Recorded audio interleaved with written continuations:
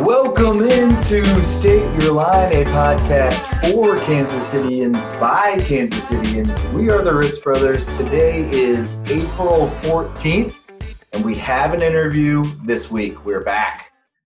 I was wondering what you were going to start the show with because, again, like a little small peek behind the curtain, Kevin and I kind of talk about what the segments will be or what the topics will be. But we never say what we're going to say. We don't talk about our point of view on whatever the topic is. But usually we know what we're starting the show with. And I had no clue what you were going to start the show with. So I guess we're just starting the show talking about what we should start the show with. Yeah, exactly. Well, that leads to the spontaneity of the podcast. We were not scripted. We have our outline, and then we just go attack it. And we've done a couple episodes where we've gone into a deep dive or I guess a shallow dive into a little peek behind the curtain. Mm-hmm. We should do another deep dive episode about that too. Yeah, I mean, it's been a while. This is going to be episode number 50 here. So, yeah, it's been a while. We've learned a lot. There's a lot more going on behind the curtain. Another thing that goes on behind the curtain is I'm just making up how to run a podcast as I go. So one of those things is just when to delete things off my computer, which I was very scared about.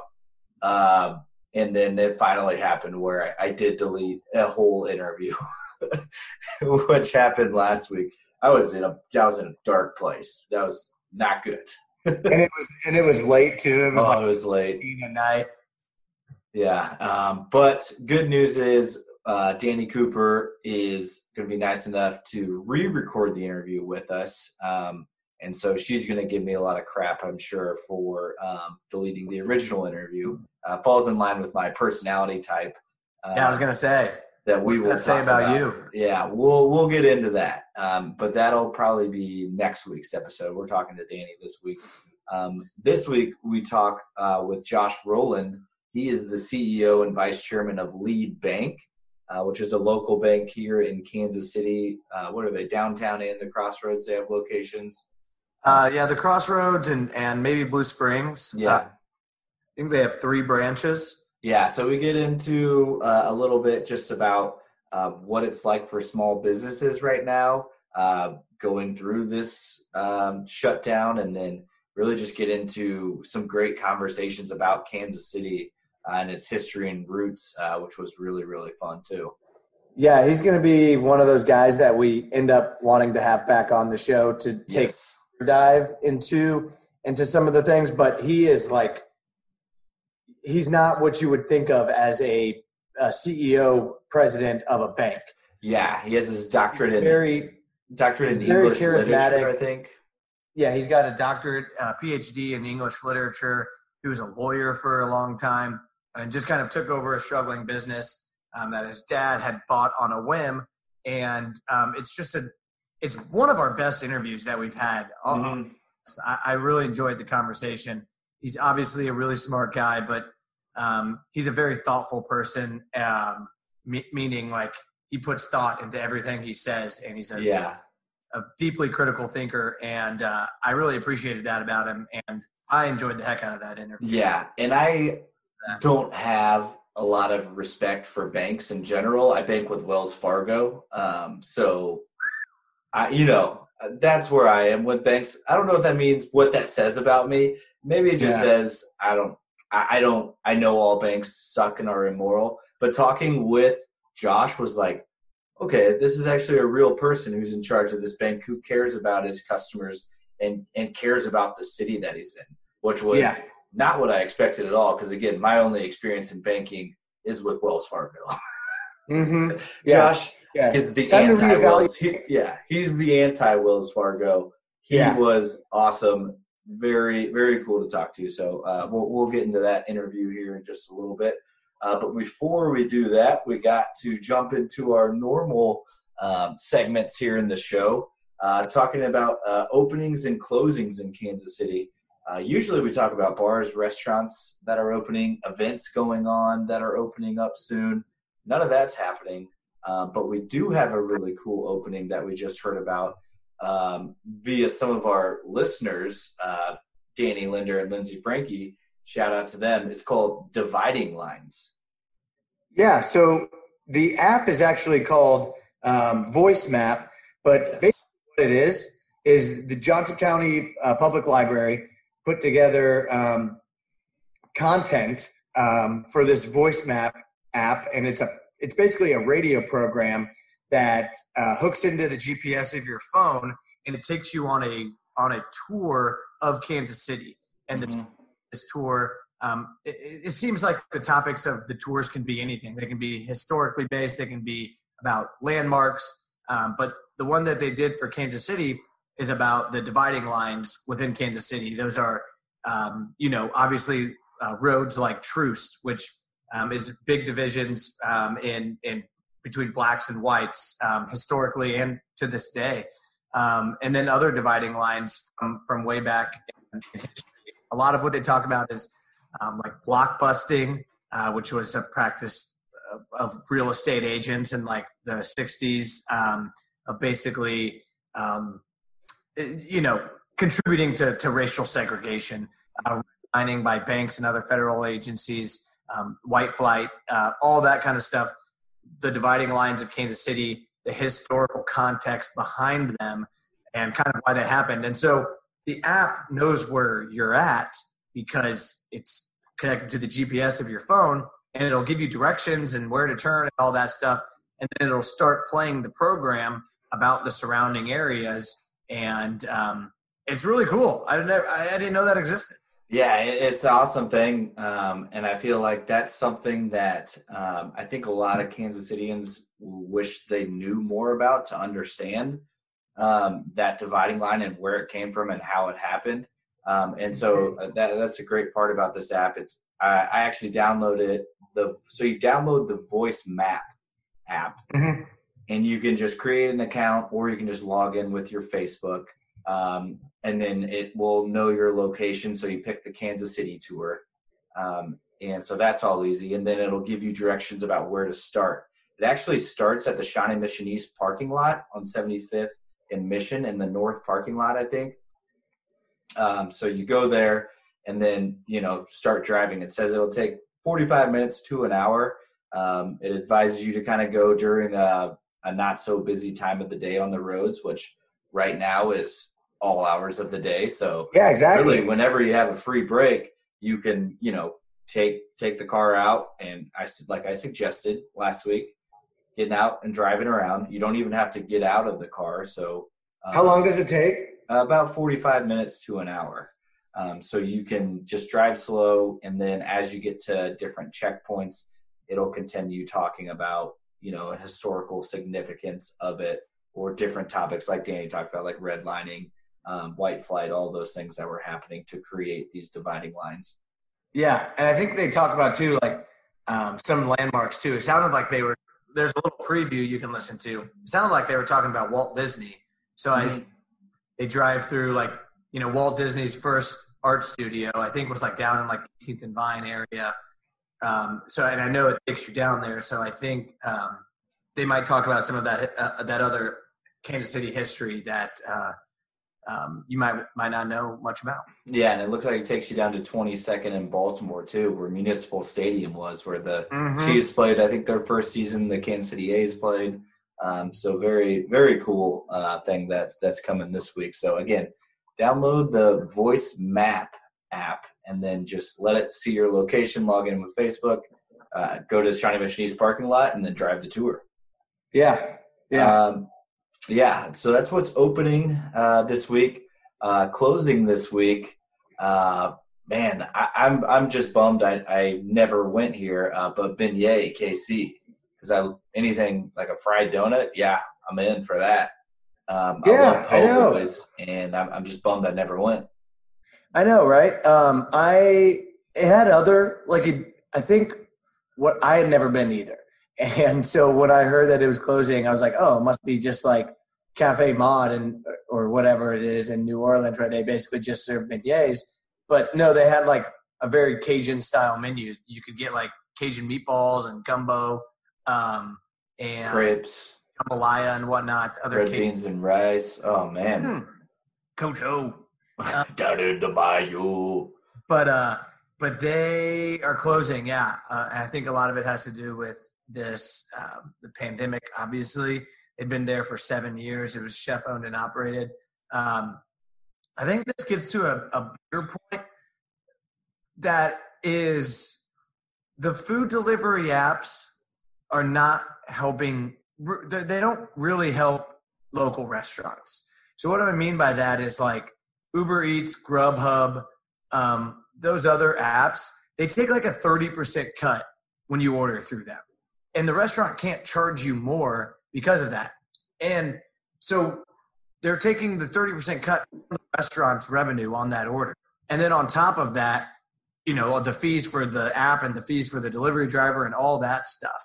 And so when you're basically what you should be doing is ordering pickup or carry out directly from the restaurant, avoiding the middleman apps like Grubhub and Postmates and Uber Eats, because they are taking like basically a 30% cut. And the owner of Beignet said, you know, that didn't help because it, you know, they could send orders through that app, but they weren't really making any money because the app takes a big cut. And those apps serve their use. And I'm not saying completely get rid of those apps, but right now, if you're trying to support local restaurants, I would probably avoid using those apps, and just because they're taking such a big cut. Yeah, and I mean, you got time on your hands. Get out, and like I said, go for a drive. Drove down to the Peanut on Main, got carry out this weekend. 3 wings, cheesy fries. Cheesy fries traveled very well. Whoa! Yes. Wings traveled well. Just fantastic. Don't even have to go into the building. You just go into the janitor's closet that is the back door. Swipe your card and then get out of there. So yeah, that was the thing. I don't really understand the point of using those food delivery apps right now, because then you have a stranger, who has no accountability handling your food. Like someone who has no, at least restaurant workers, like there's a manager that's making sure the restaurant workers like aren't sick and washing and aren't breathing on your food with bad germs. A Grubhub delivery driver could be literally anyone. There's no accountability, no one checking in on them to see if they have symptoms or not. So I really don't understand using those apps and even the grocery apps right now. I just think, you know, it's safer to put on a mask and go to the grocery store yourself. But that's another tangent. I don't know why I'm being so negative. I need to get out of my This is like more positive than you were pre-podcast too. Another peek behind the curtain, how pissed off you were, and we'll get into that a little bit later. But yeah, so I'm glad you picked up the positivity and you're trying to stay above the negativity. Pull me out. Yeah, just think, you know, you go do the carry out, do what makes you happy, and now you got to pass on that advice. So be happy for that. Okay, Kevin. Thank you. And now let's talk about, oh man, this might get you feeling negative too. Shit. The one we tried this week. No, I'll be all right. I tried baking bread this week. As I said on the podcast, I wanted to get in. I think we were doing the mixed plate of activities or something to do during quarantine. And I said I wanted to get into baking bread. So I tried to start with a simple, very simple, no knead bread recipe. So you don't even need to knead it. It's supposed to be really easy. And folks, I am not meant for making bread. That's one try. Come on. I'm going to keep trying. Trust me. I'm going to keep trying. But like bread baking and baking in general, but especially bread, it is such a precise. It requires two things more than anything: precision and patience. And those things I really struggle with. Like I like cooking because a lot of it's just dash and you know, some spices that you like on there, see what happens. if you cook a potato for an hour or if you cook a potato for an hour and 15 minutes, it's really not a big deal. And baking is not like that. Like everything is exactly precise and you really have to be patient. Whereas like cooking, I'm like seeing it cook. It's browning right at me. Boom, flip it, or whatever it is. So baking, especially baking bread is, I'm not great at it, but I'm going to work on it. I got some encouraging words from my guy Slophole. Slophole is a master baker and makes a lot of bread. Yeah.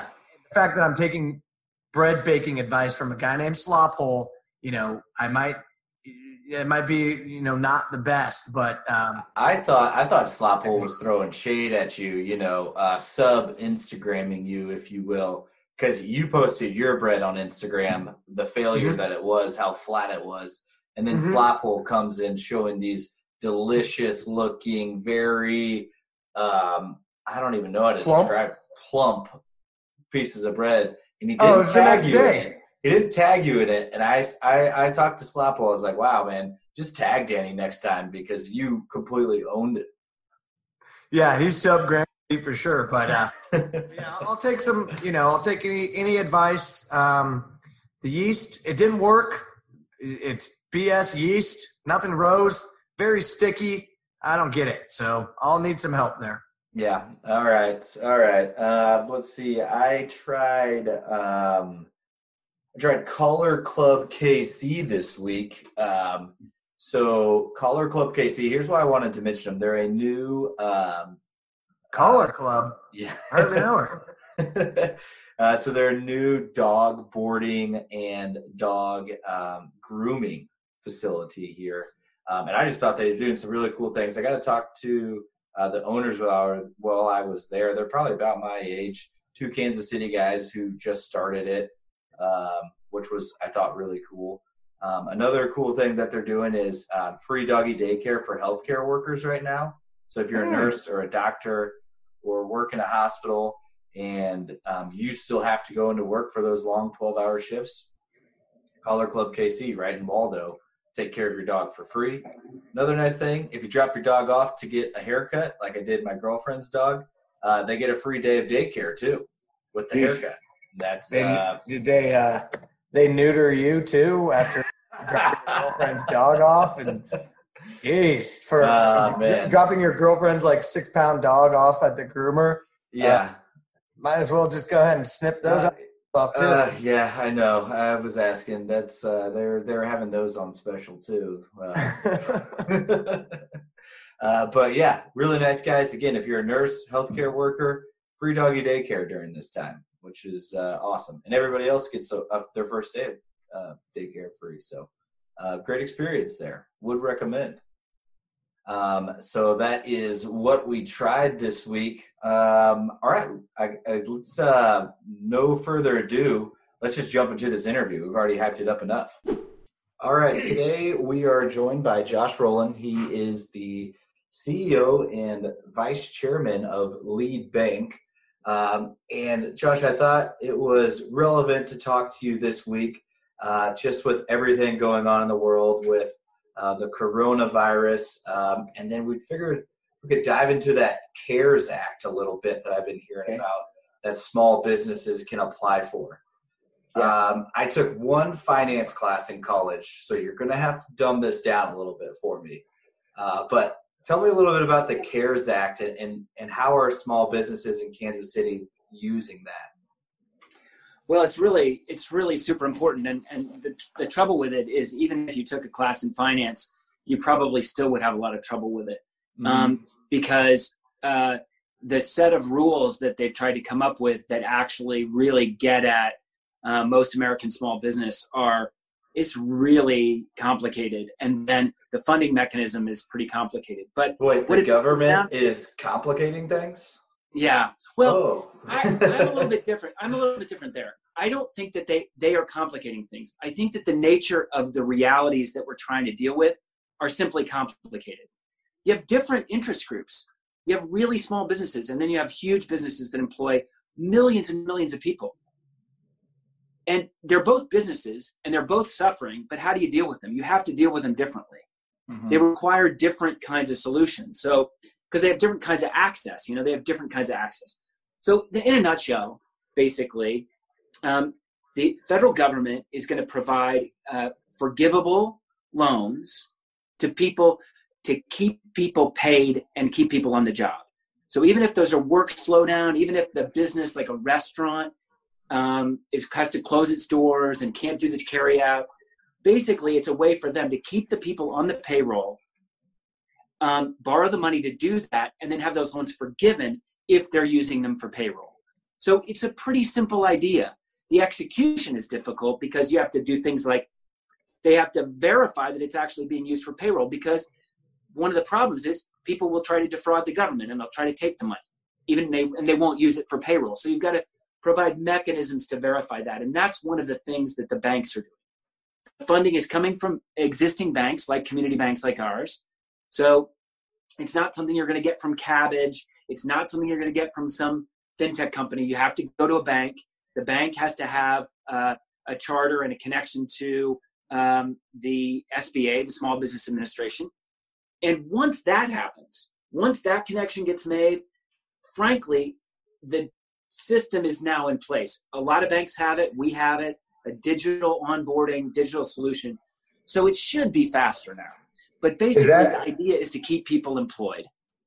Josh, is that just the nature of writing a bill really quickly and then handing it off to the people at the banks and the other government bodies to figure it out? Like, obviously the government had to think of something and write a bill really quickly, and you don't have the time to iron out all the small details. You kind of pass that off to someone else to iron out those details. Is that just kind of the result of writing a bill in 2 weeks? I think it is exactly. I mean, so like take something like the initial stimulus, which was going to be like $1,200 to taxpayers. Okay, sounds pretty simple, right? Mm-hmm. But actually, how do you get money in people's hands?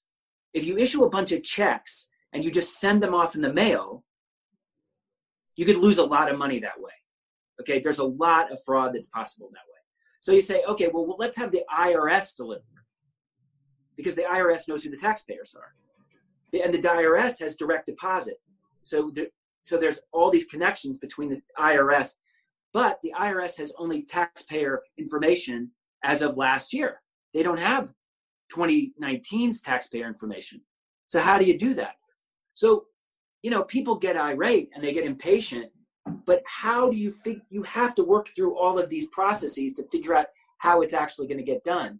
So that's just in a nutshell, an example of how complex it is when you have a country this large with people all over the place, people who are mobile, people, switch banks, people move their address, all of those things. So I think what's important for the audience to understand is that the point of this bill, the point of this initial bill, is to keep people employed, even if there's a work slowdown, even if the businesses slow down. Yeah. And that's why the loans are forgivable. And that's why we're trying to get the money in the hands of the businesses as quickly as possible so that they can keep people employed.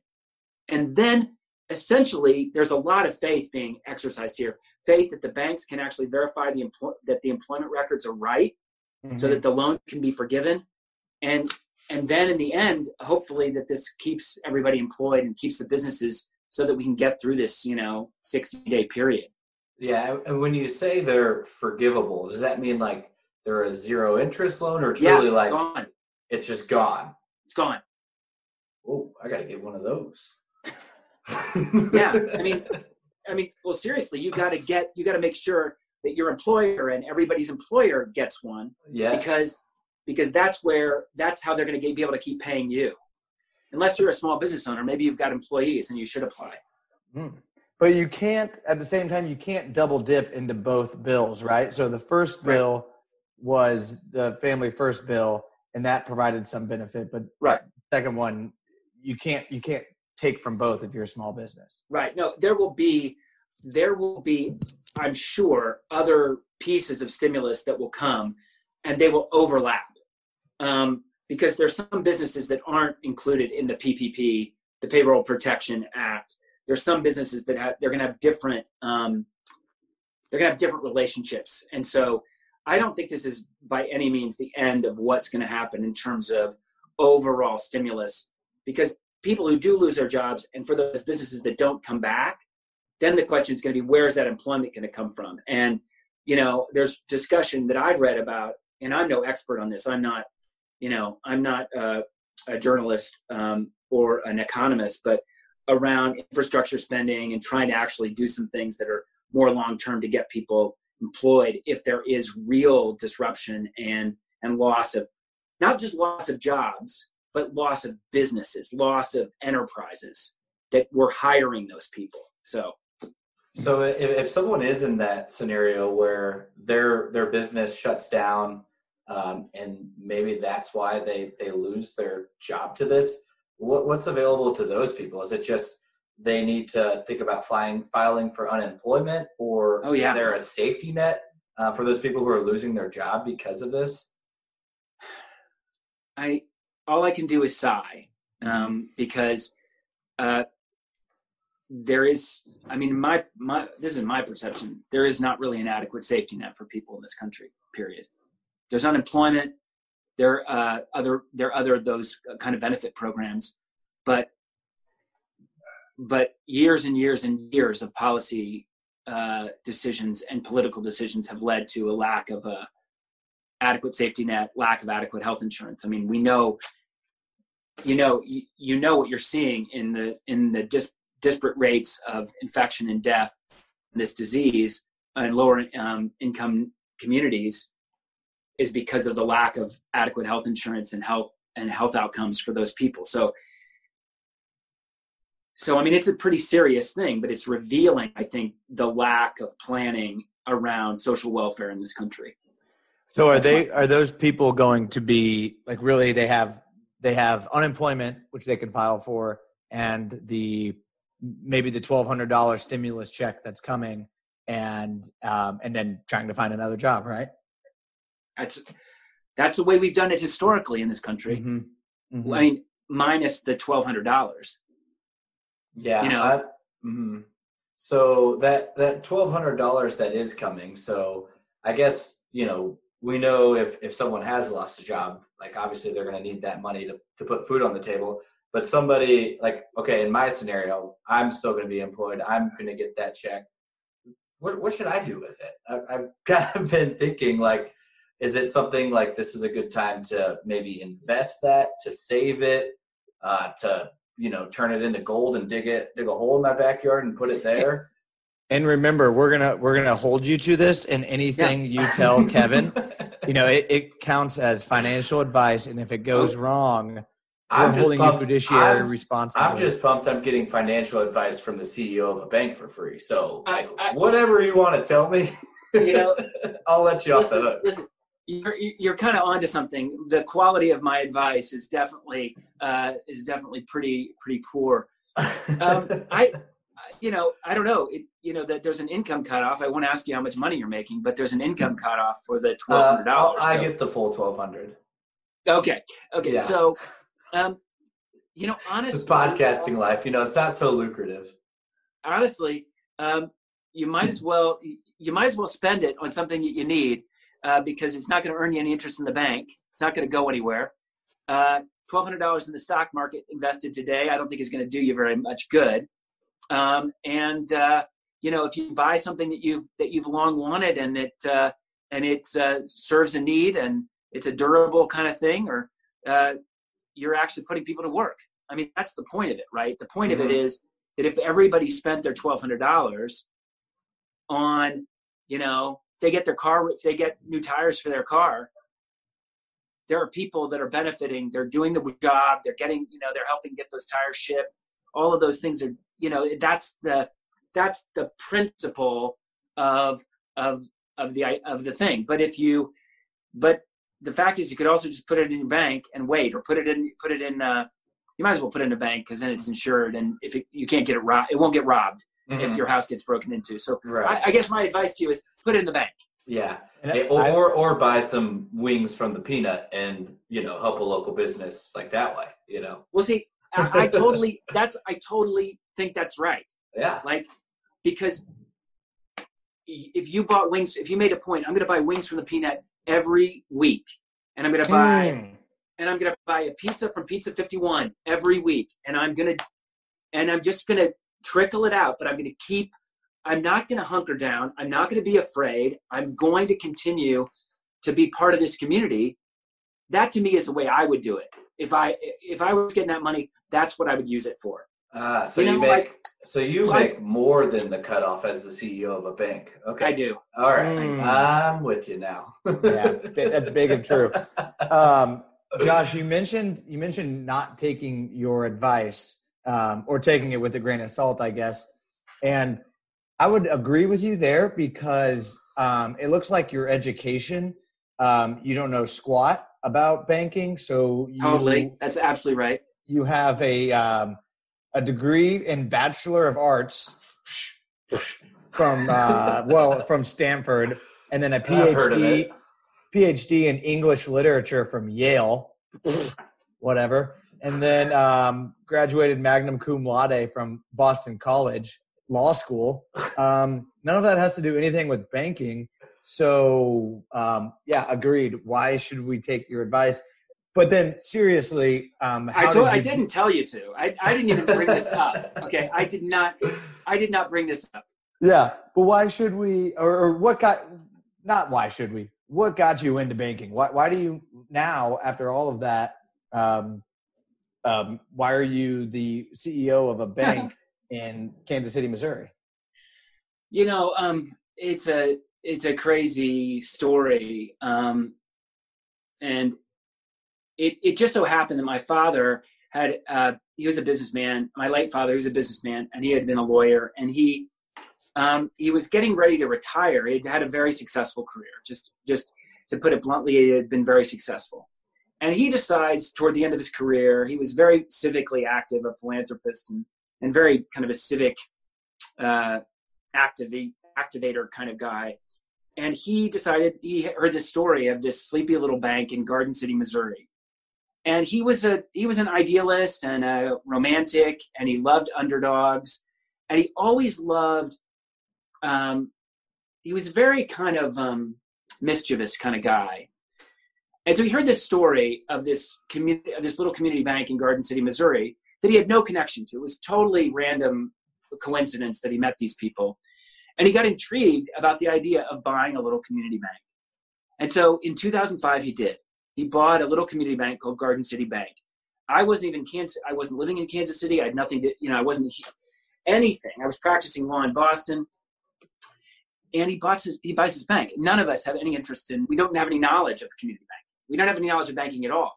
And frankly, he really didn't have any interest in running it either. His partners that he bought that owned the 7% share, they were going to manage it for him. And he did practically no due diligence. I mean, I cannot tell you the kind of guy he was.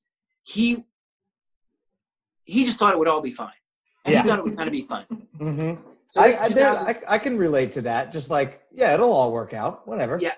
Well, don't buy a bank, my friend. Then don't buy a bank. Yeah, I'm thinking about buying like some loafers. What they are is they're foam loafers. Nice. And Instagram keeps they're basically fancy Crocs. And I really want to buy those. So essentially, like me buying loafers is like your dad buying a bank. It's kind of true. It's kind of true. I think I'm going to use that from now on. Yeah. To compare as an example of like the level of due diligence my father did in buying this bank.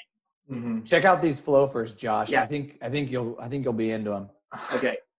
Excellent. So basically he buys this bank, and this is 2005. I moved back to Kansas City in 2006 because of my wife's job. I'm practicing law, and I serve on the board of the bank, and I start to learn about the bank a little bit. And I'm like, this seems like a lot more complicated and a lot bigger deal for our family than he's actually acting like it is. Like, this is kind of a big deal. We had just building our second branch out in Blue Springs. We built a building. It's beautiful, big building. I was like, somebody in the family ought to know something about this. Like, this is like real stuff. So I asked to be employed at the bank. I asked to go work at the bank. And so I do. I joined in 2008, February. And then it hits the fan. By the end of that year, we were under enforcement actions from the FDIC, the Federal Reserve, the state of Missouri. We were a terrible bank. I mean, like, you will not interview a CEO of a bank that was the CEO, was part of one of the worst banks in the country. You will never have another interview like this. We're honored. Because the rest of them that were as bad as we are, they're all gone. They're absorbed into somebody else. But we were so bad, like, no one would have bought us. We were losing money. Like, we were just shoveling money out the door. Like, we had bad loans, we had bad deposits. It was a total disaster. Yeah, that 2008 was rough. I had a similar experience. My dad was also trying to teach me about investing, not by like buying a bank, but setting up a mutual fund for me. Yeah. This was like 2007, my junior year of high school. He's like, yeah, here's what investing's like. You've saved up money from your summer jobs. Why don't you put it all in there, and then later it'll turn into more money. I'm like, great, sweet. That was like late 2007, and then boom. Yeah, it's just like, oh God. That's horrible. Pretty similar. Yeah, very similar. So I'm there with you. So no one wants to buy your bank. Everything's going terribly. I mean, we get into litigation with the former owners, with the partners. Just the building wasn't built right, so the pipes are busting in the building. Like, and as you put it, why am I there? I have nothing to offer. Yeah. Like, I am totally inadequate to the task. But you have to basically figure it out. And so here's what I would say. Here's the kind of short answer, is that when you go through a thing like that, what you realize, it's totally not about numbers. It's not about numbers. Numbers don't get you anywhere. You have to actually understand, like, the point of what you're doing. The why. You have to understand, like, why. People talk about that. It's kind of like a BS kind of corporate speak, but and kind of like self-actualization crapola. But you have to, like, what is the why? Okay. And when you're looking at that, and you're looking at people, and you're looking at, like, people whose livelihoods are collapsing, and you've made a loan to them, and you're both in it together. You're both in this boat that's sinking together. And you are, like, trying to figure out, like, what are you gonna salvage? And I mean, the numbers are like ways to tell a story. But by their very nature, numbers are trying to be reductive, because they want numbers like they want to tell you, they depict a reality, and then you believe that is the reality. That's what's crazy that's the insanity of numbers. And we're in this, I think we're in this total insanity of numbers where we've like put them on a pedestal, and, like, if it can be quantified, then it's reality. But that's actually not the way any of us live. Like, this COVID thing is like, we're not living in a numbers reality. We're living in a reality of, like, oh my God, how do I relate to other people? Like, you're wearing a mask, you're not wearing a mask. Are you ill? Are you not ill? What are we doing together?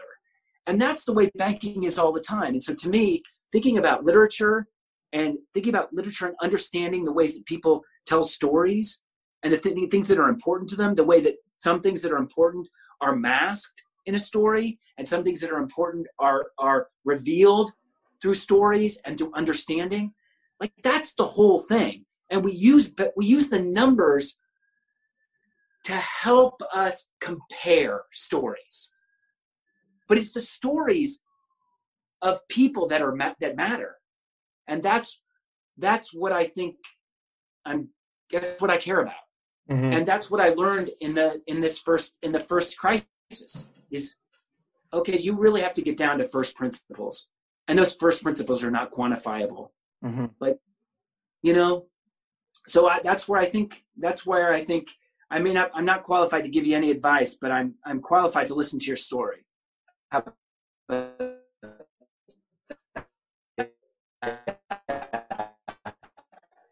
And at the bank, did you see it as a challenge? And then you were just like, Danny, this is what I have to do. Hey, Danny, can you repeat that question? Yeah. We broke up a little bit there. So I'm going to have Danny repeat that question real quick. Yeah. Okay.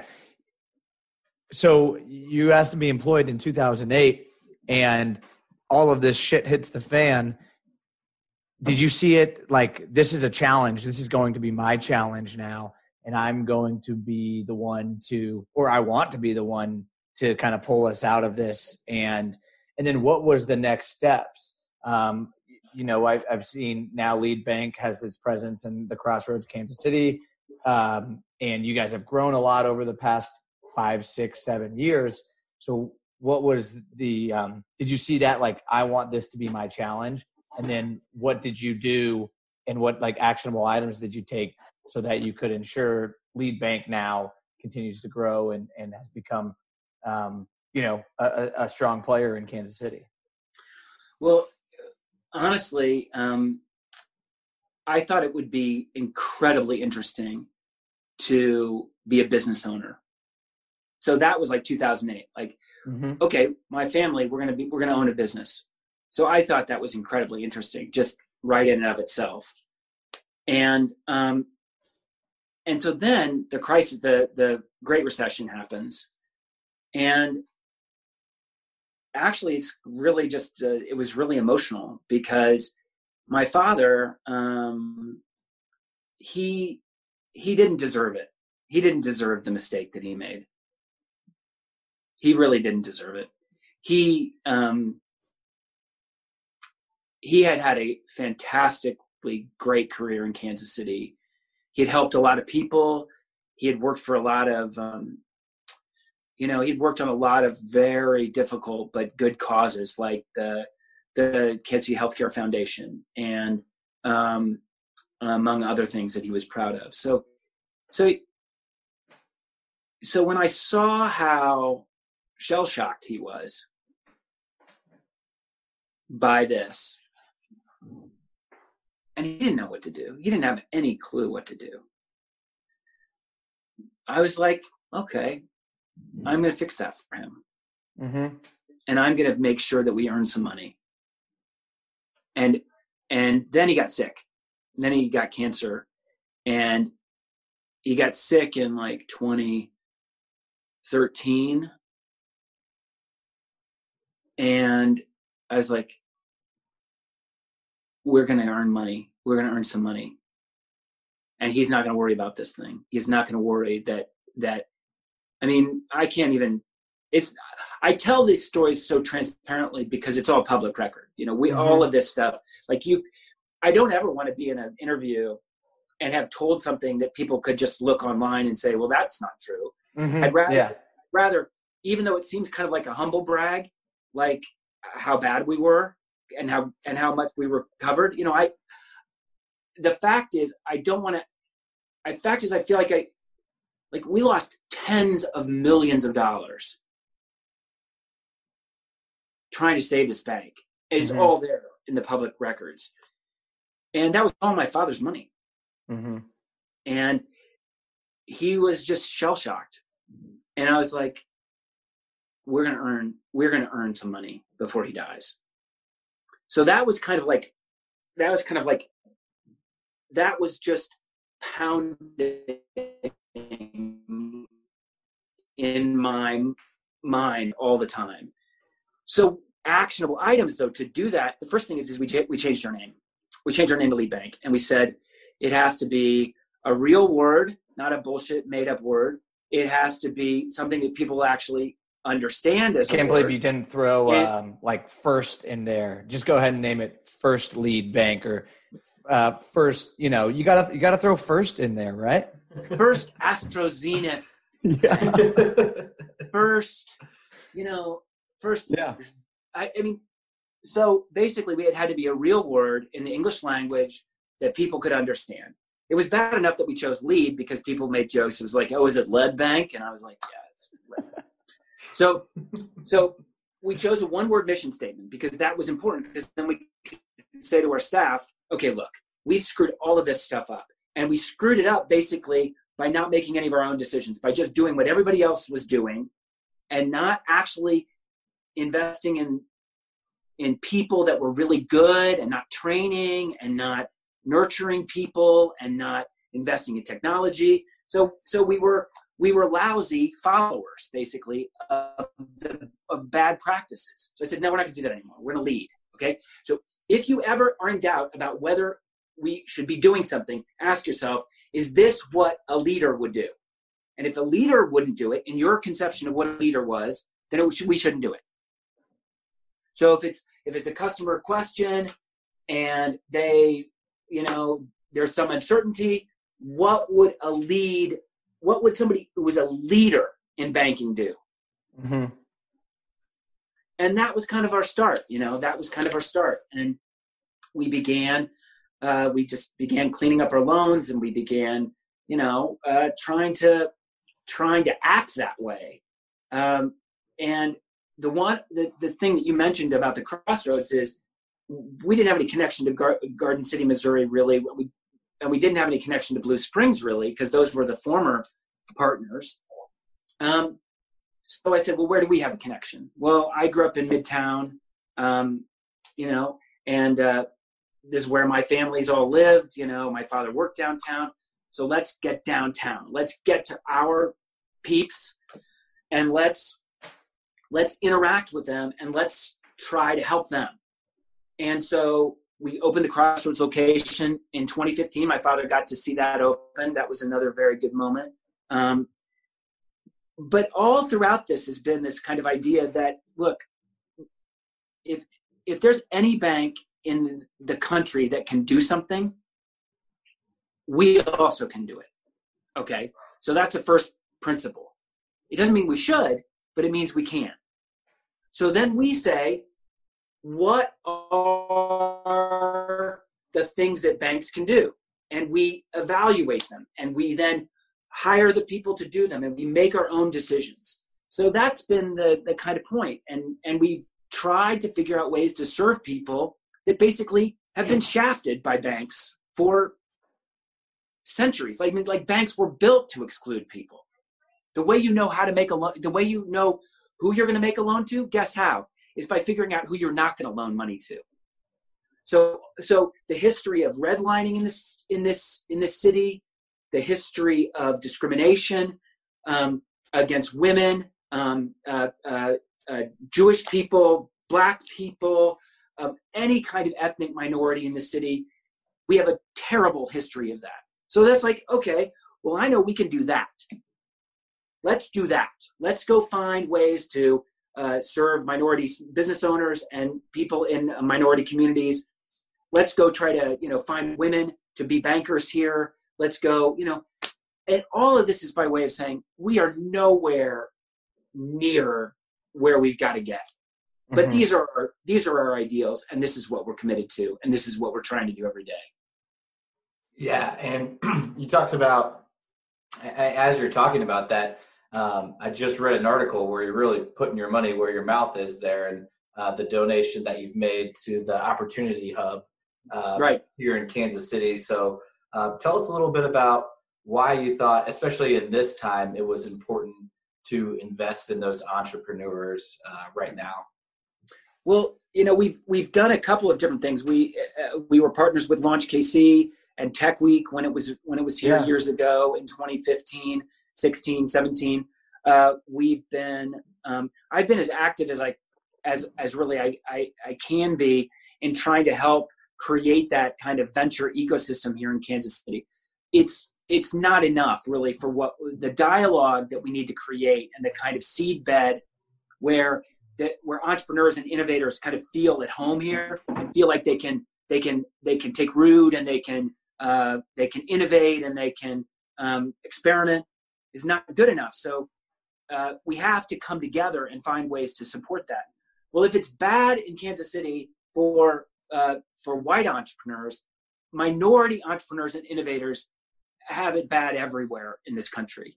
And given that I think one of the things that I can do is be an advocate for inclusion, it's like, okay, Kansas City needs a minority accelerator. We've got Techstars, and we've got the Sprint Accelerator, and we've got Nuterra Health Accelerator. We had the Fountain City FinTech, but we don't have anything that demonstrates kind of our commitment to inclusion and equity.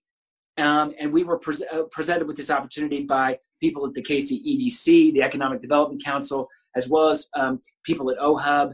And we just think it's the right thing to do, to provide another kind of stimulus for innovators of color, and to find a home here, to find that seedbed where there's that kind of welcome. And so that's part of it. It's not nearly enough. We need more people to join in and sponsor these great innovators that we can bring to Kansas City, because they can transform Kansas City if we can provide the environment where they feel welcome and included, and where they can build equity. Yeah, maybe what's one of the startups that or entrepreneurs that you've had a relationship with that maybe they're a part of OHUB, or they're someone we haven't heard of yet that you think, okay, these people are doing things the right way. This is an entrepreneur to keep our eyes on in Kansas City. Well, we've worked with Bloom. You may know Bloom. Bloom is a really cool company helping people, ordinary people, real people, manage their 401ks. And Chris Costello is on our technology advisory board. I have tremendous respect for Chris. More recently, we've joined forces with a company called Bellwether. Bellwether is founded by a guy named Matt Moody. It's a machine learning and data analytics company. They help small businesses get a machine learning strategy put together. Kind of help make it available, that technology, at a scale that people, smaller businesses can afford. He's a K-State graduate, I think Matt is, Kansas guy, just absolutely smart engineer, totally, he's part of the Techstars Accelerator, really super, super cool guy, really like Matt. So what else does Kansas City need to get on the level of like the Nashvilles and the Austins of the country that, people, when they graduate college and they're in tech, they want to move here, or they're in a startup world. What else does Kansas City need to kind of grow to that level? Well, you tell me. You're that generation. You're those guys. What keeps you here? I think what keeps me here is growing up here and my love for the city and the civic pride that I have. I think a lot of that comes from the 2015 Kansas City Royals and just how baseball took over the town. But I also think it's the Midwestern values of Kansas City and how we take care of each other. We're kind of a city with a small town feel. So that's what I love about Kansas City, is that so many people, and they talk about 6 degrees of separation. In Kansas City, you're like 1 degree of separation from everyone. And so that's what I love about it. Now, if I'm trying to attract people that weren't born and raised here, I'd have to think about that a little bit more. But, I think, that's kind of my answer to that. I think you're right with Kansas City having a lot of the great things about a big city with, as far as entertainment goes, downtown, with those Midwestern values, I think can attract people in. Just the cost of living here being lower than, going to try and start a business, and whether it be like LA, even Austin seems more expensive when I've been there. Oh yeah. But yeah, I feel like if I were to improve things, you would think it'd be more, just ease of finding office space here, or just those things that cities do entertainment wise to make it cooler to attract people and get people to stay here. Well, see, the thing is, to me, were you born here too? Are you from here? Mm-hmm. Yeah. So, I mean, you're talking to three guys who were born in Kansas City. Mm-hmm. And we have a kind of an affinity for it. There are things about it that we get. But honestly, I think what we need to have here is more energy. I think there needs to be a sense that we are moving, we're accelerating, Mm-hmm. and that the opportunities are accelerating. That the ways in which, and in some ways you might think about it as with something as symbolic, but as real as the airport. Mm-hmm. Like if we're connected and people feel like the things that we do are relevant and that that we are more relevant.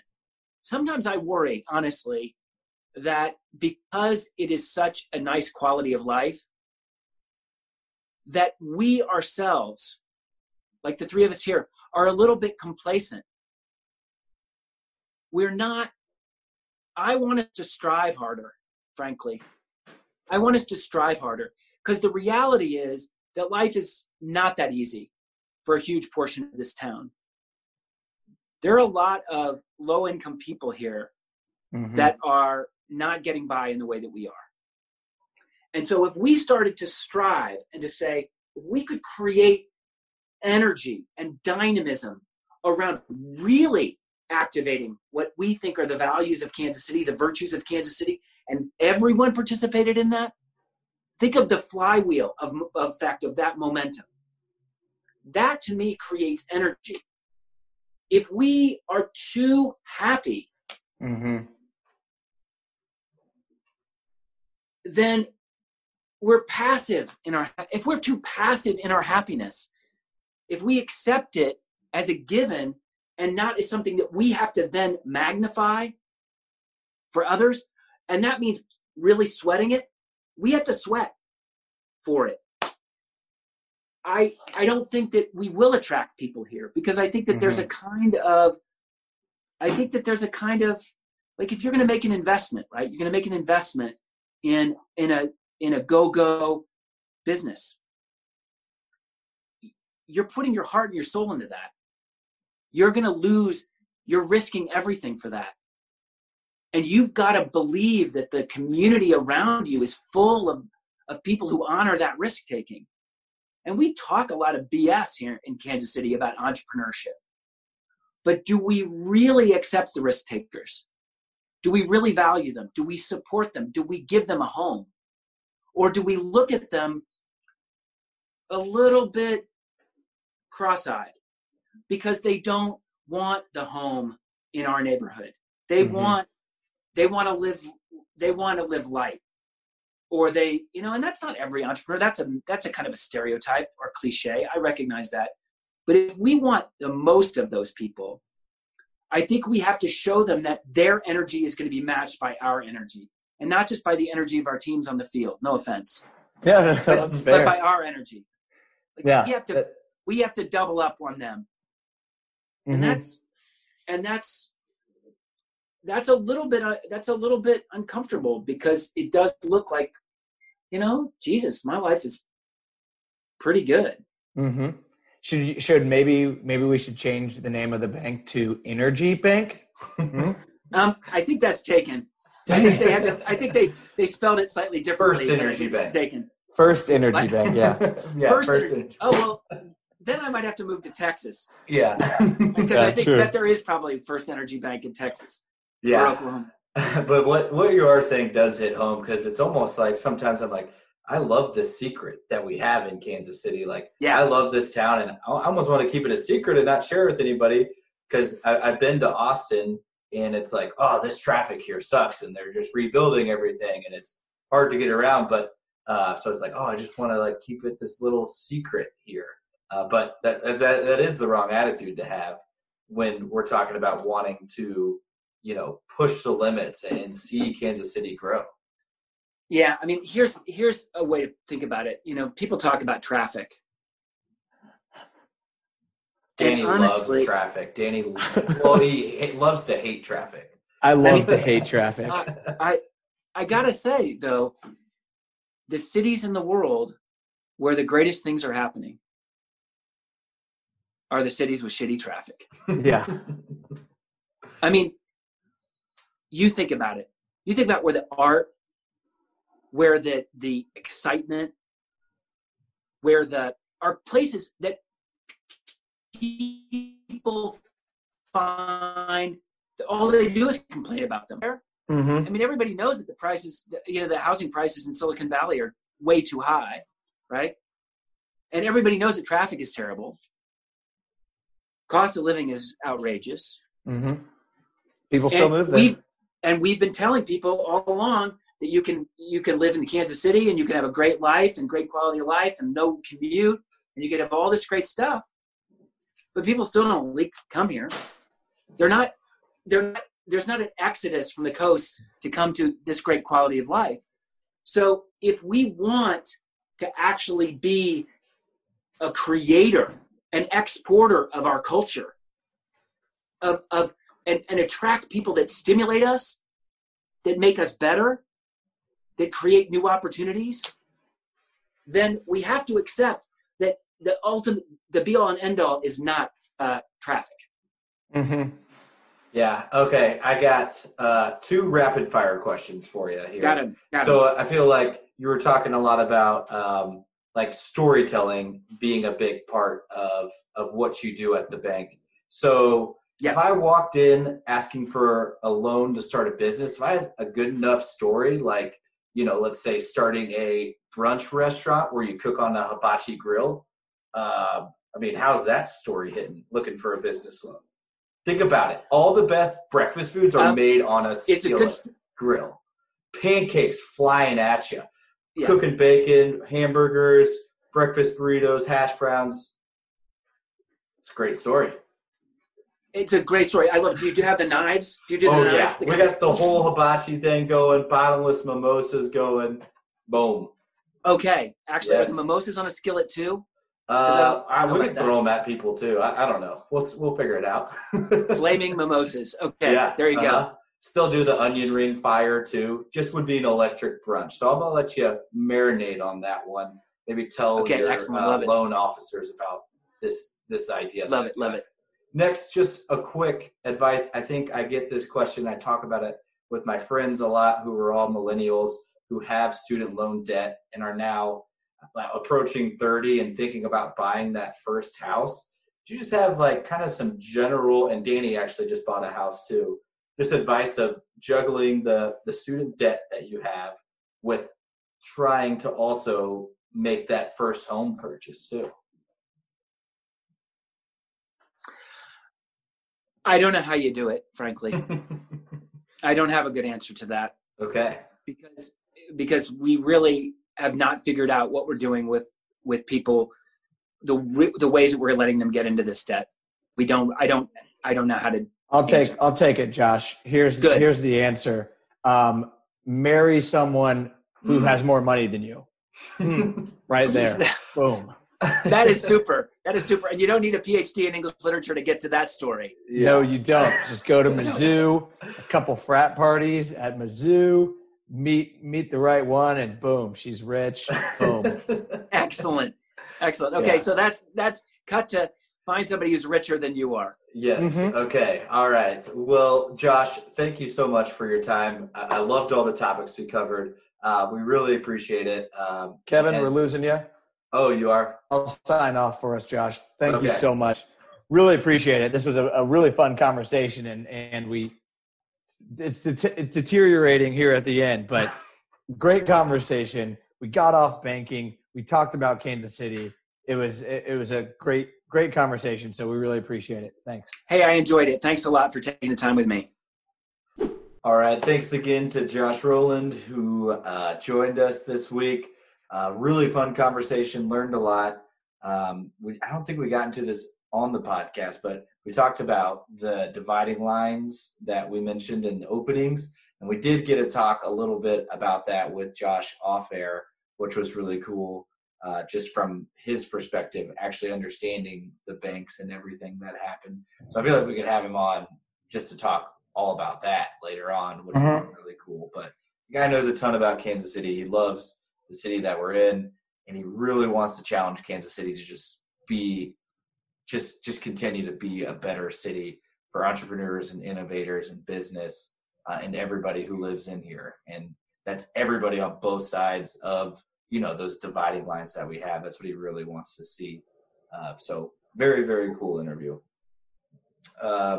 So let's keep the theme positive here before we end it on just a negative downspin, really, now that I'm looking at how this episode plays out. So let's talk Midwest Nice. And for this installment of Midwest Nice, where something really nice happens in Kansas City or a Kansas Citian does something really nice, the Kansas City Chiefs did something really, really nice by winning the Super Bowl. They saved lives. They saved people from COVID-19, from the coronavirus, by winning the Super Bowl. Okay, so I haven't read the article, so I'm going to need you to. Okay. But I'll tell you how. I thought for sure I misread it, and I thought the title was like the Chiefs winning the Super Bowl, killed people. No, it saved lives. There is literally nothing our Lord and Savior Patrick Mahomes cannot do. The fact that he was down 10 with under 10 minutes left and had lives on the line. Literally, we know now lives are on the line of him winning this game, and he did it. I mean, just again proves why he is our Lord and Savior. But here's how it saved lives. So you may recall the celebration took place, I think, a week later in Kansas City. But if it would have been won by the 49ers, that means that parade would have happened in San Francisco. And the coronavirus got to San Francisco much sooner than it got to Kansas City. So literally the night that the Super Bowl was played was when San Francisco put together their emergency COVID task force. So literally that night they had two people, their first two patients in the country that required hospitalization in the county in San Francisco that required hospitalization was on the Super Bowl night. So that's literally when it was in San Francisco.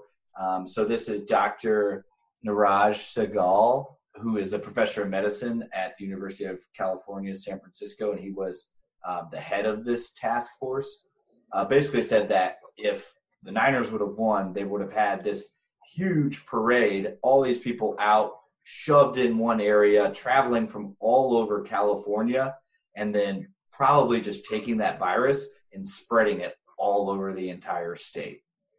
But that didn't happen. So the San Francisco and California, even though it hasn't been great, I mean, definitely this helped that there wasn't a parade in February in San Francisco. So yeah, that's crazy. The Super Bowl feels so long ago. Yes. And I'm going to avoid spiraling down a negativity with this because it's like, holy shit, we knew about this that long ago. We didn't do anything. But yeah, Patrick Mahomes out here saving lives. Yeah, I know. So really, really incredible. So Dr. Sehgal, he said during a recent presentation that the Chiefs' comeback win was a gift for the city. So Patrick Mahomes says, "You're welcome, San Francisco." That's kind of a double shitty thing if you're a San Francisco. I mean, I guess it's a good thing, but hearing someone say that it was a gift that you lost the Super Bowl, that stings too. You don't want to accept a gift like that. So it's kind of a double burn for a lot of Niners fans, I'm sure. Mm-hmm. Yeah. So, but luckily we had the parade here. I think that was okay. I hope Kansas City wasn't too bad. So, yeah. All right. Patrick Mahomes doing what he does best. Patrick Mahomes' existence to you, while grotesque, probably saved. Just need to play that speech to every Niners fan. Yes, exactly. All right, so that's our Midwest Nice for the week, brought to you by Patrick Mahomes and the Kansas City Chiefs. Now, let's get into the personal Pine Tars, our daily struggles that we have to endure during these troubling times. Mm-hmm. I saw people, and this is what reminded me of the personal Pine. I saw people give Patrick Mahomes flack this week on Twitter for saying, I wish I was at the Masters right now. And people were like, wow, during these times. And it's like the world, there are always shitty things going on in the world. 24/7, the world is a scary, scary place with terrible things happening all the time. To be upset by minor inconveniences is just human, and there's nothing wrong with that. Like, yes, this is happening, but it's okay to miss having the Masters. I miss it. I watched the 18th, the replay of the 2019 Masters on Sunday. Mm-hmm. I missed it too. And so people coming at Patty Mahomes for his personal Pine Tar was off. It's incredible that there's so many people out there that don't have critical thinking ability, or ability to think critically at all. That two things can be true at the same time. That don't understand that two things can be true at the same time. That you can both miss sports deeply and want it back, and also practice and believe in all the precautions and necessary steps being taken to prevent the spread of this disease. Both things can be true at the same time. You imbeciles that don't know how to think. Yes. So that is a great lead-in because, again, we know these are very minor things in the grand scheme of things. So, and I think mine fits in here because Saturday it was all geared up because the weatherman got the forecast wrong, I think. Me and my buddy Kevin Keatsman, we were pretty heated about that. Don't know if you saw that, but I mean, I was just as equally irate as he was at the weather forecast. But I just saw it as a gift, like, oh, it's nice out. I'm going to go play some pickleball. Doesn't that sound great? An activity of just two people, not in a crowd, very safe, socially distant, right? All of the tennis courts are locked up and chained up in Prairie Village. And so couldn't play pickleball. Like even at that little park on 69th and Row, where it's just one tennis court, locked up. Couldn't play. Like I get that we shouldn't be like going to crowded places and going and all using the same jungle gym at parks. But I feel like playing tennis, like you can't play tennis with 10 people. There's not there's no physical contact in the sport of tennis or pickleball. So I don't understand why the courts are closed. And I really just wanted to play some pickleball, and I couldn't. Yeah, I don't either. I mean, I guess it's, I guess it's because, if they have to close down parks, they have to close down all of the stuff that is considered like part of the park. And obviously you can't close down like sidewalks and stuff and trails of those parks. But yeah, I mean, it doesn't make any sense. And there's no logic behind the decision of not being able to play tennis. Yeah, I just wanted to play some pickleball, and I couldn't. So I was upset. I mean, I get it. Yeah. But at the same time, it's like you can still practice social distancing playing pickleball. Close every other court. Very distant. Yeah. But what a bummer. Agreed there. I would be more mad if I were you, but yeah. Well, I'm scared of people coming for me, Yeah, nothing you can do. If they came for Patrick Mahomes, they'll come for me. True. Yeah. They came for Pat Mahomes, and I said nothing. All right, so my personal Pine Tar is involving the new house that I just got and moved into. One, the amount of Lowe's trips that are required is Lowe's. You gotta go. It's ridiculous. It's insane. I basically live there, and I've gone to Lowe's 5 times since moving in. Every single time I've had to go back and return something. Go back because I forgot something. But mostly every time I've had to return something. and that's a hassle there. It's a big line, and because everyone's returning stuff. But then two, for our wedding, which was about a year and 4 months ago, we lived in an apartment and got mostly like Crate and Barrel gift cards and like Pottery Barn. I really wish we had asked for more Lowe's gift cards. Yeah, so if you got him a Pottery Barn gift card, then, fuck you, basically.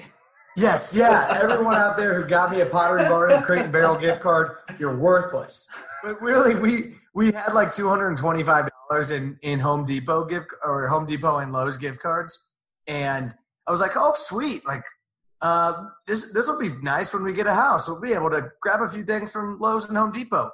$225 at Lowe's is like shit you don't even know you need. Like we just went for like the basics, like stupid shit that every person should have in a house. Duct tape, a step stool, a putty knife, a fucking garden hose, just random stuff. Easily $225. Like I thought that gift card was going to be for something fun, like patio furniture, something like that. No, it's for like stuff that we will buy and no one will know we have bought it with that $225. It'll just like go into shelves and storage and yeah. So yeah, that's my personal pine jar. Thanks for giving me money, you idiots. Giving me money at a different store instead of giving me money at a home goods store. You should have given me money at a home improvement store. Freaking jerks. Jerks, every last one of them. All right, so that is our personal pine tars. Couldn't play pickleball. Money to the wrong store for our wedding. Life is hard. Couldn't watch the Masters this weekend. Ugh. Damn, I missed the Masters. Yeah. All right, so let's wrap it up this week with our mixed plate. I feel like this one came to me, well, one, because I deleted a episode or a full interview of this podcast on my computer. Danny's just technology challenged as well, but I've lost all footing to make fun of him for being technology challenged now because I deleted a whole interview, which also sucks. But so we're going to do the mixed plate of inconveniences caused by technology. Mm-hmm. And I feel like everyone is really experiencing these right now too, because we're all stuck at home and we're all trying to use technology at this time. So that's how I'll tee it up. Okay. And this is episode 50. Even is Kevin. We are on a roll now, as long as we remember that. So here's going to be my meat number one of inconveniences of technology. Man, I got to say, this is just my meat number one. Just nothing will infuriate me more, especially if I'm like scheduled some time to watch a movie on Netflix or a streaming service, and all I can do is just buffer. And I restart the internet, I restart the TV, I restart the Fire Stick, I change it from 2G to 5G, whatever the fuck that means, I don't know, and do everything I can, and I'm still just getting buffering because I know everybody at this time of year, or this time with all the streaming going on, everything's just slowed down, and it just, that really grinds my gears when I've made time to watch a show and it just buffers and I can't watch it. I thought you were going to say not being able to pick a movie to watch because I suffer deep. Oh, God. I get on Netflix and I'm just like, I just scroll forever. And then I end up picking a movie that I've seen before. I have Disney Plus, I have Hulu, I have Netflix. And somehow the movie I'm watching is on Amazon Prime. It's called The Rainmaker. It's a 90s movie about a John Grisham book starring Matt Damon as a lawyer and Danny DeVito as a lawyer. And Danny Glover is the judge. And for some reason, that's what I'm investing all my time in with all this fantastic content out there. You ever heard of it? Wild. Yeah, that's what I came to. Yeah. Okay, that's a good one. Buffering is the worst. All right, so my mixed plate of inconveniences caused by technology. My meat number one, I'm going with when you paste text in Word, or if you paste text, like copy and paste text into an email, or you're pasting text into Excel, who in their right minds wants to leave it in the format it came from? Why isn't it default convert to matching format of the text and the size and everything? Who in their right minds leaves it in the original format from where you texted it? You're copying it into an email. Okay, pause. You want it to. Hold on, real quick. What? This is perfect because during this segment, my internet is cutting out. This is just you cannot time that any better. This is perfect. This is perfect. I'm checking out the 2G versus the 5G. What signal's looking stronger here? But I got you back. Copy and paste in. Go. I heard most of it. You were about to say who you copy it from there. Why would you want to paste it looking like that? Yeah.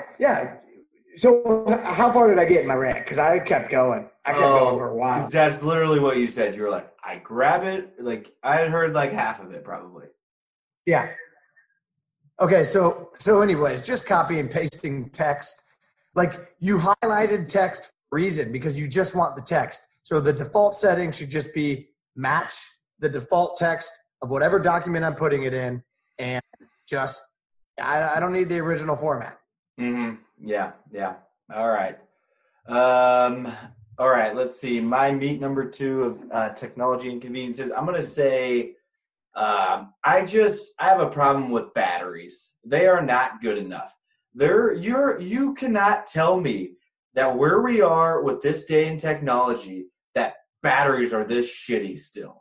It is unbelievable to me that the battery, the AA, AAA, all those batteries still look the same like that, and that those technologies haven't advanced. And what else pisses me off is how is a 65-inch TV, how does that not just have a built-in battery so I can take that TV anywhere? Like, I mean, the fact that I can power my iPhone for I could probably watch a movie or probably a 4-hour show. Like, I bet I could watch 4 hours of video on my iPhone or on my computer. So why the hell can't I just have a TV with a built-in battery? That doesn't make any sense. Like, why doesn't that exist? And really just everything that's electric, why can't there just be a built-in battery for it? Like, that doesn't seem that hard at all. Get better batteries. It's ridiculous how slow that is coming along for me.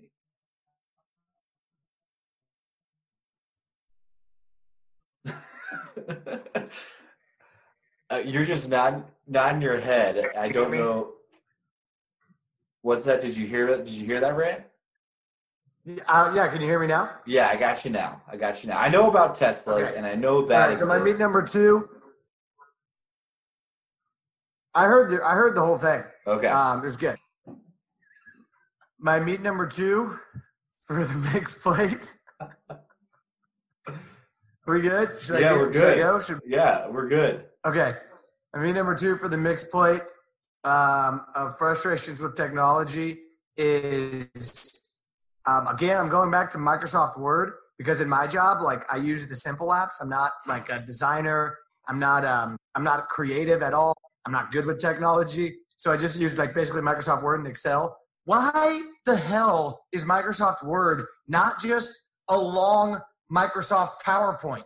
Like, why when you put a picture into Microsoft Word, does the format get all freaking nutty? Like, and then you can't certain places in your Word, you can't put the picture in certain places within your Word document. And then if you're trying to put like a little piece of text underneath the picture in the Word document or whatever it is you're putting into a Word document, like why is it so difficult? Microsoft Word should just be Microsoft PowerPoint, but letter formatted instead of whatever it is. It's stupid. Yeah, there's nothing worse than playing around with the in line with text or square or behind text in front of that never works. It's insane. Yeah, copy and paste. And like the picture can only go in certain places. Like you have to indent it, or you have to like line it up on all those stupid margins that are up top. Like if you ever put a lot of stuff into a Word document, 16 little margins started up top, that'll make you want to throw your computer out the window. Yeah, that'll ruin your day. All right, let's see. My side number one, I'm going to say when the timing gets messed up between your message and your like picture or GIF that you send in a text.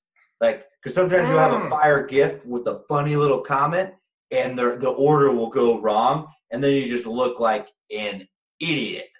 Just a real dummy, because you're like, wait, what? This doesn't make sense. Or like, wait, what is this text? What is this picture? Because the other part didn't send at the right time.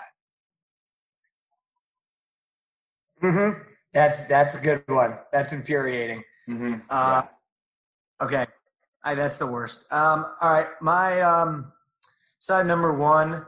I'm gonna say just feeling stupid. Like, technology makes me feel so stupid sometimes because I can't accomplish something so simple. Like, before we started this podcast, just my headphones weren't working.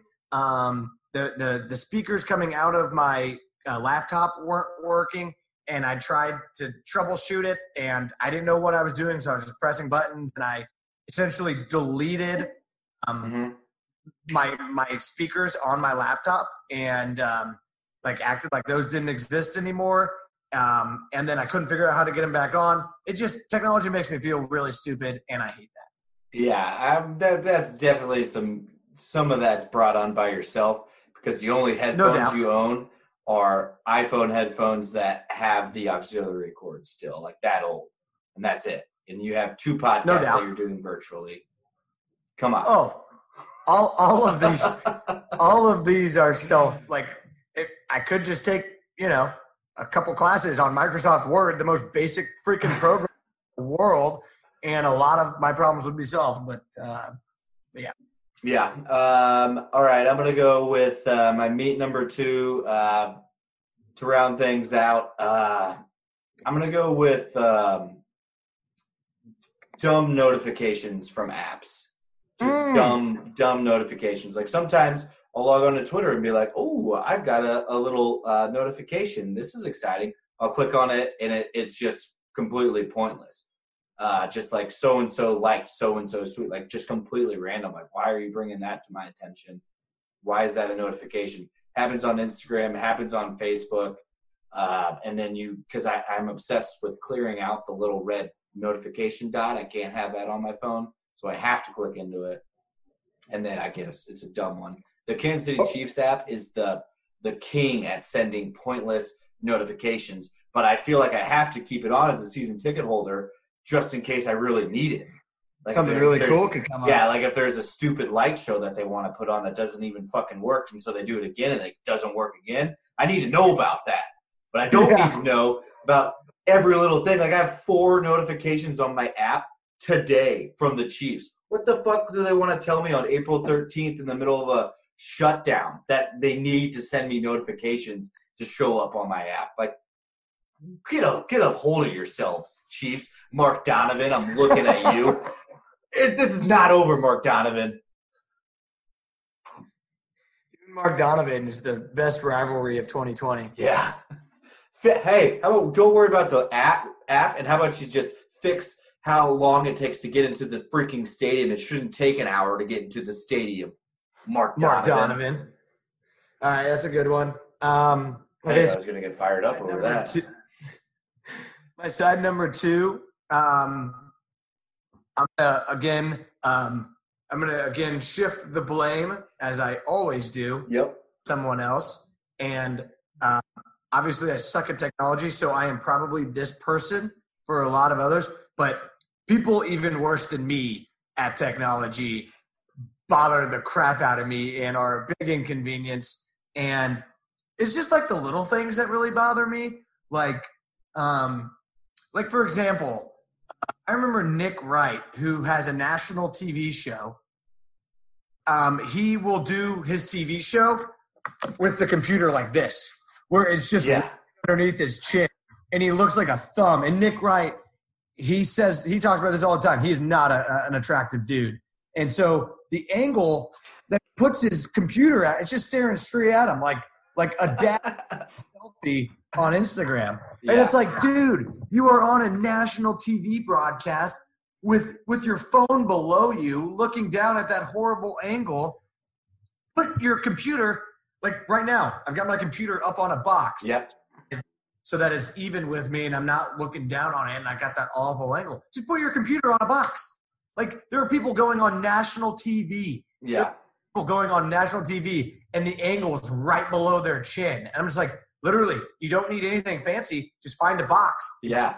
Box. I mean, I've got it just, I got a desk that I can just put it right on top of. Like, if I went Nick Wright, like, that's not good. Like, you think people want to see that? Or like, look at this. I look like a stallion with this mustache right now. With it. You're on national TV looking like a little bit of an angle. That's all you need. It's really not hard, folks. Yeah. That's a good one. I left off the conference calls being choppy. That I thought that was too easy, too obvious. Batteries. God damn those batteries. And then I said not enough room on your iPhone to update it. You got that, because that also leaves that red notification up there on your system. Oh, that's kind of your fault, because you still have an old ass iPhone and you need. I got an iPhone 8. Yeah, I got an iPhone 10s 8. and above. Yeah, I got an iPhone 8, but not being able to update your software because your phone's too full and then everything slows down. That sucks. That sucks. Yeah, I left off people who, and this is talks about, everyone knows this, so it's no surprise, but like people who don't go on mute on large conference calls. Like there's 200, there's 500 people on this conference call.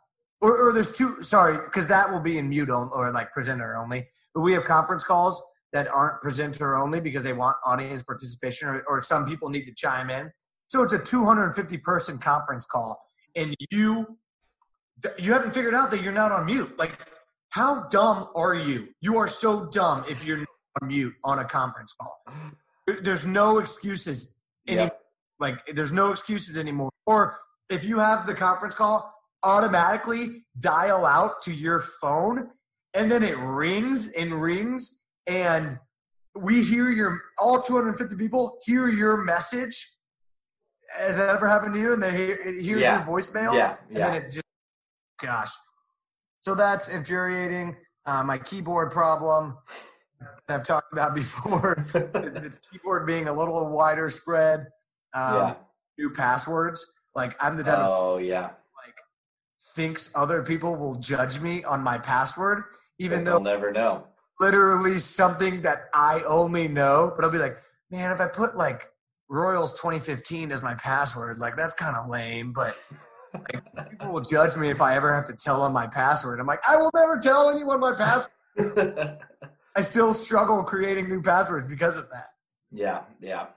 All right. So let's wrap that up there for this week. Thanks again to Josh for joining us. We are going to re-record this Ideogram interview with Danny Cooper this week, and I'm going to do my best not to hit the delete button on it this week. So hopefully we can bring that to you next week. Stay safe out there. Stay home, KC. That's all we got, right, Dan? That's it. That's all I got. All right. Follow us on social media at State Your Line on Facebook, Instagram, Twitter. We're out there. So go follow us. Tell a friend about us to listen to us to pass the time here. We really appreciate that. And we'll see you around Kansas City.